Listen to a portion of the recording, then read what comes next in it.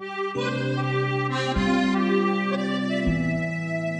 will never forget a waiter in Brussels bragging, "In Belgium, we eat as hearty as the Germans and as fine as the French." The Belgians are famous for their waffles and fries and beer, at least from this American perspective, but they're also respected for their high cuisine, their gastronomy. Right now, we're joined by two friends and tour guides from Belgium, Nina Derricks and Ferdinando Mengi, to talk about Belgian taste treats. Ferdi and Nina, thanks for joining us. All right. Here we go. For the traveler, there's all sorts of trendy and high cuisine options, but when you think back to your childhood, what was the go-to dish that your mom would serve you? Main dish every day at lunchtime is the main meal, because I'm from farmer stock. Soup. Often pigeon soup, because Belgians particularly liked pigeon racing, and all the losers went into the soup. No, really. In the farm community? Yeah. I have had a lot of loser soup, as we call it. Loser soup. Yeah, loser soup. A losing pigeon would end up in the soup at lunch. Yeah, you wring their neck if they don't win a prize, and then you go in the soup. And there's a lot of goodness in soup. Mainly, that's why you had soup. Everything is in there. Mothers are happy. Kids have had soup. Yeah, there's happiness in soup. Followed by potatoes, everyday potatoes, the storage potatoes without any taste. You put them in the winter in your cellar, and then you have them. I don't know what you do to those things. You rehydrate them, and then you eat them boiled with vegetables and bechamel sauce with a lot of nutmeg. So you call it storage potatoes. They're just sort of... They store for the winter. They're just filler. They lose their taste. Yeah, boil them. Always boil them. Always boil them. Yeah. Or once a week fries, of course. Once a week fries. Okay, was that like a luxury to have them fried or something? Or No, that was tradition. And it was always on the same day, remember that? Yes, that's right. I think we had fries on Thursdays. And all the rest of the week we had potatoes. Boiled potatoes. Yes. So if a child today says, "Oh, I just had that yesterday," you would kind of go, "When I was a kid." When I was a kid. You had potatoes every day and you were thankful. Famous painting of Van Gogh? Yeah, the potato eaters. Yeah, the potato eaters. That's my family. Yes, That is it. Yeah. A bunch of humble farm people gathered around a table with one candle and a bowl of potatoes to share. And that's a true story. I mean, it's not that you just invented, but that really, in our days, that was the way. And before that was it. But you still have a love of potatoes. And I've been to places that cook up the Belgian fries. We call them French fries. What do you call them? But the French fries, because the cut. The way they cut the potatoes, that's the French cut. That's a French Got cut. nothing to do with fries. And let's Not get the it French. right. We say Flemish fries. Flemish, yeah. It's a Belgian invention, though. Don't forget. Don't ever forget.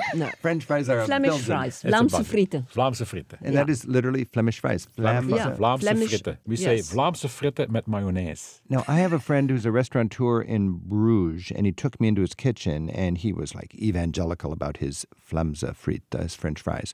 He explained how they did twice through the... They bake them first, or cook them, or put them in oil, certain temperature, and then they take them out, and then they wait until they cool off, and then they fry them again on a higher temperature, so they become crisp and a little bit And as colorful. a Belgian, do you recognize the difference? Oh, yeah. And you have to have a good dollop of really fatty mayonnaise on top of that double fried fries.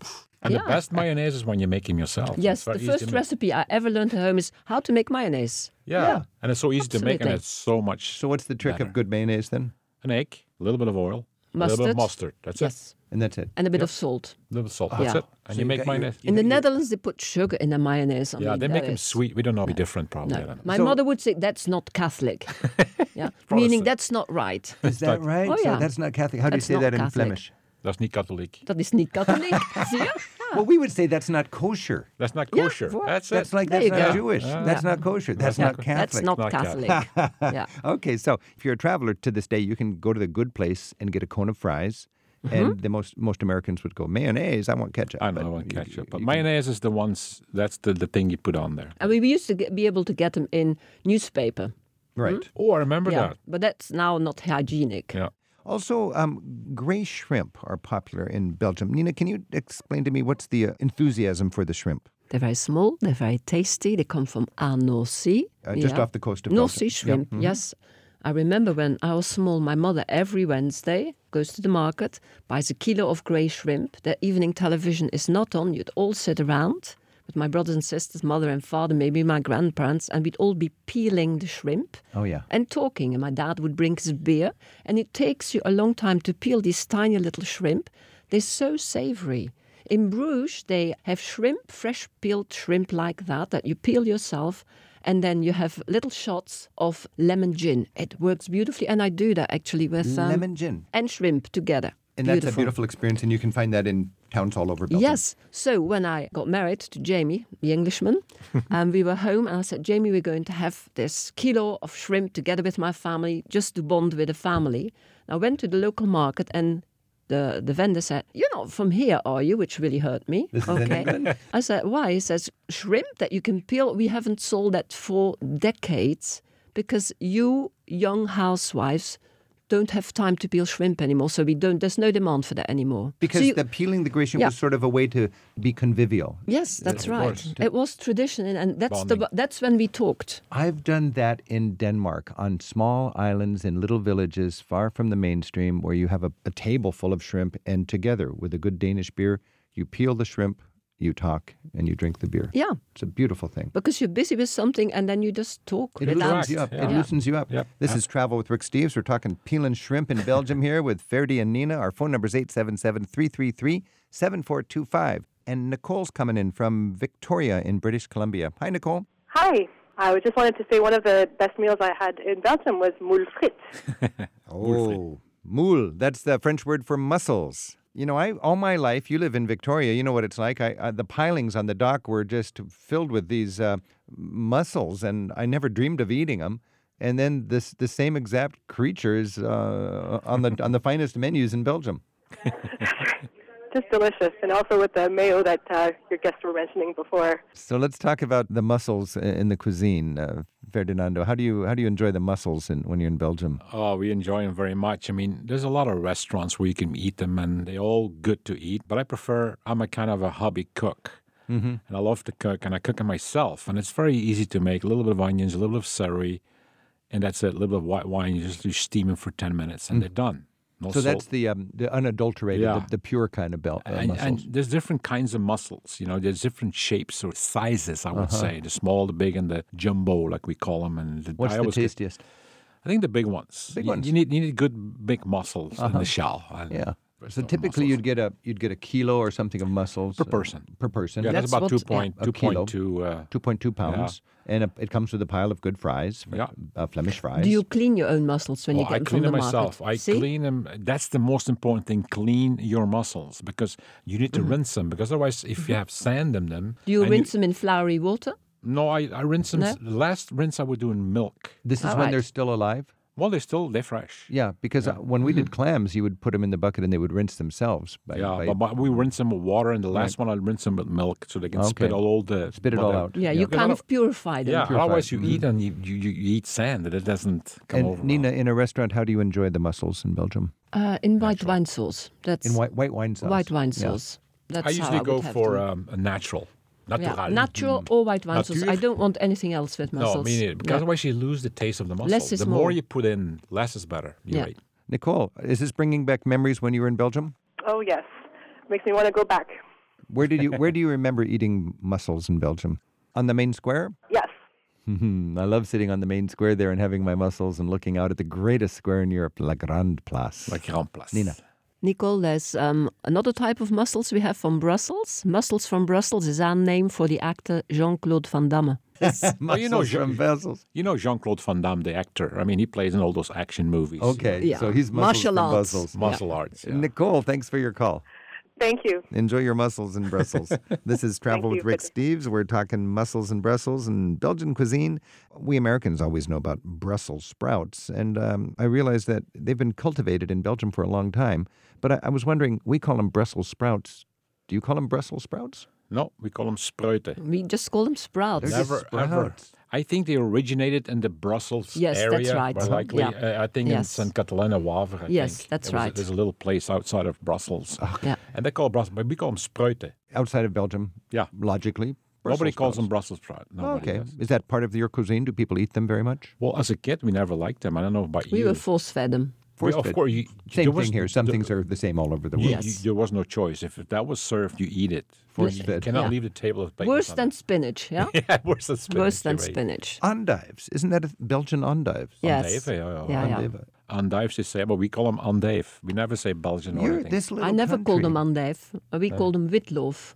Yeah, white leaves. The white leaves. You Yes. mean the endive, the white one? Huh? Yes. Okay. Yeah. White leaf. The French call them the chicon. The chicon and we call witlof. Yeah. When I was 7 years old, we had the World's Fair here in Seattle, and that was Seattle's coming out party where we recognized there's a big world out here. And my most vivid memory in 1962 at the Seattle's World Fair, my grandfather took me to the most expensive dessert at the fair, and it was a Belgian waffle. Oh, wow. It was a waffle with strawberries and whipped cream.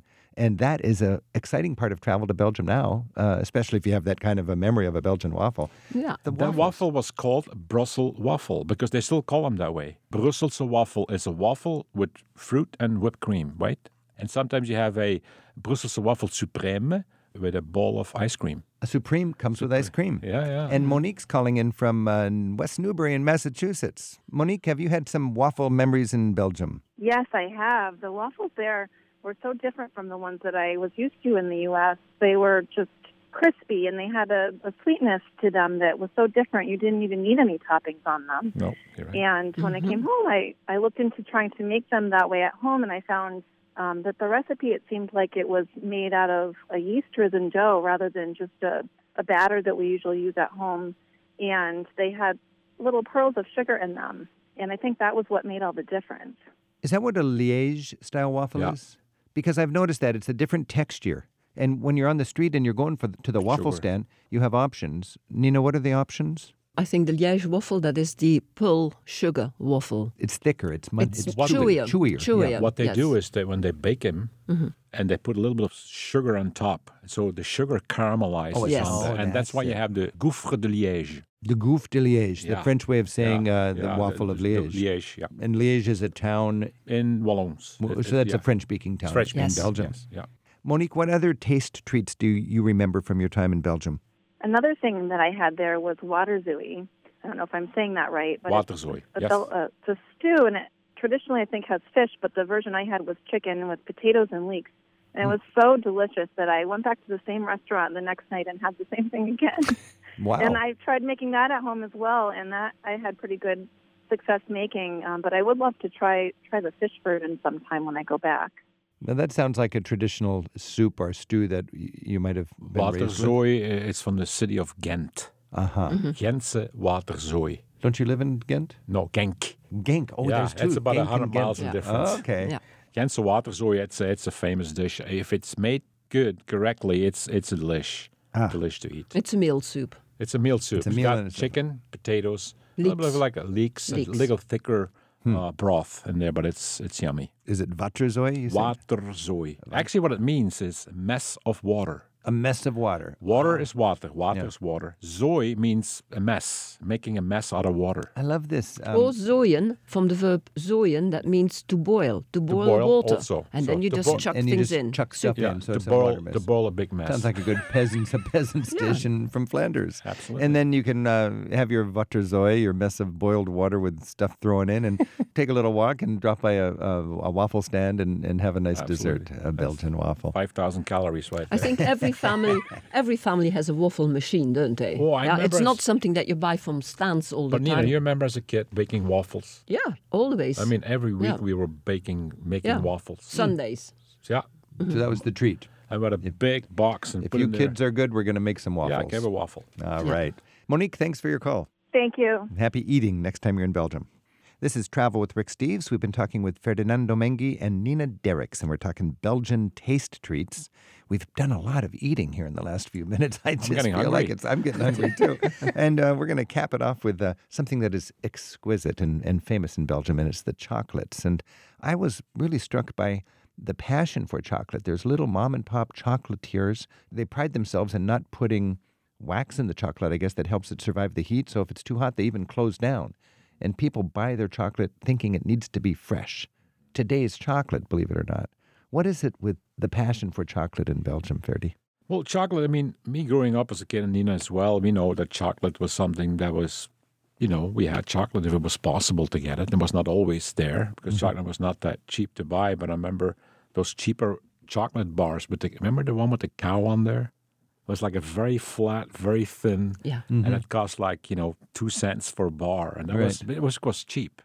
But so we grew up with chocolate, and chocolate, man, we have so many good chocolatiers. Well, now you have the line of chocolate shops. You go down, even right in the main square in Brussels, you got Leonidas, you've got Godiva, and 3 or 4 others. Oh, yeah. And people have their favorites. Nina, do you have a favorite chocolate in Belgium? Oh my God, I love Lindt chocolate, but that's Swiss. That's Swiss. Côte d'Or. Côte d'Or is very good. Côte d'Or is one of my favorites. Yeah, I like just very, very dark chocolate. Very dark. Yeah, me too. Dark. Very dark chocolate. And it's pretty good for you. I heard a dark chocolate. If you eat a little piece, not a kilo of it. What's the difference? You encountered the word praline and truffle when you're looking at chocolates. Do you know the difference?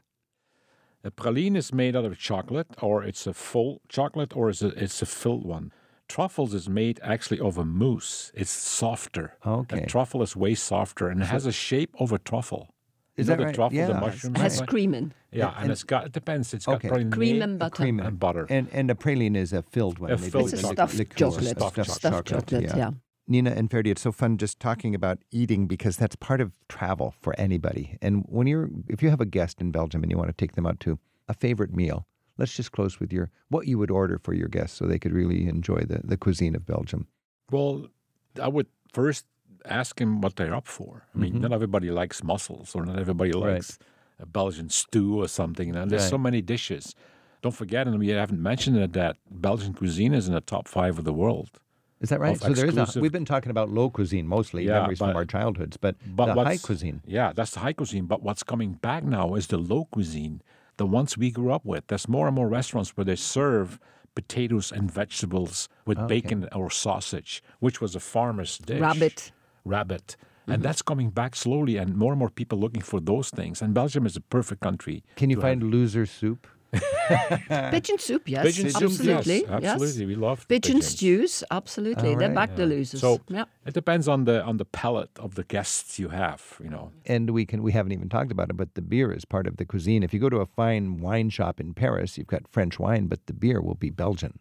Europeans all think of Belgian beer. We cook with beer, yeah. We cook in our with beer. stews, Cook with beer. absolutely. And more people are drinking beer with their fancy dinners or meals rather than wine. That's just kicked in, hasn't it? That's the in latest the last fashion. couple of yes. years. And that beer fine with beer. cheese. Yeah. Beer with cheese, combine that. And even yes. beer with chocolate. It's a really good combination. Depends what beer you're drinking, but it's a good... So in the old days, beer was kind of considered food almost, and now yes, beer it was known as pain liquide, liquid bread. Liquid bread. Yes. And today it has become more refined, and it's part of the whole gastronomy. But it's still classified as food, which is interesting. So Remember therefore you can drink it when you're 16, whereas booze, wait till you're 18. Was that right? So yes. So you have to be older to have a cocktail. Yes. But beer goes in a different category. Like we said Yes. before, when our grandfather or our father said, well, one beer is worth 2 sandwiches. Yeah. But let's the same not, value. yes. The same... Same nutritional. Pain nutrition, liquide, liquid bread. Sounds like a fun Yes. grandpa. So you can drink a lot of bread. All right. Hey, Yeah. this is Travel with Rick Steves. We've been celebrating Belgian cuisine here with 2 wonderful guides, Ferdinando Mengi and Nina Derricks. Ferdy and Nina, thanks so much. And I'm heading back to Belgium to sample some of this edible culture. Call me if you're there. All right. Bye-bye for now. Bye-bye. Rick Steves has spent a third of his adult life in Europe researching and writing guidebooks. Europe Through the Back Door teaches the skills of smart travel. Travel as a political act adds meaning to the journey. And Rick Steves' best-selling country, city, and pocket guidebooks cover every corner of Europe.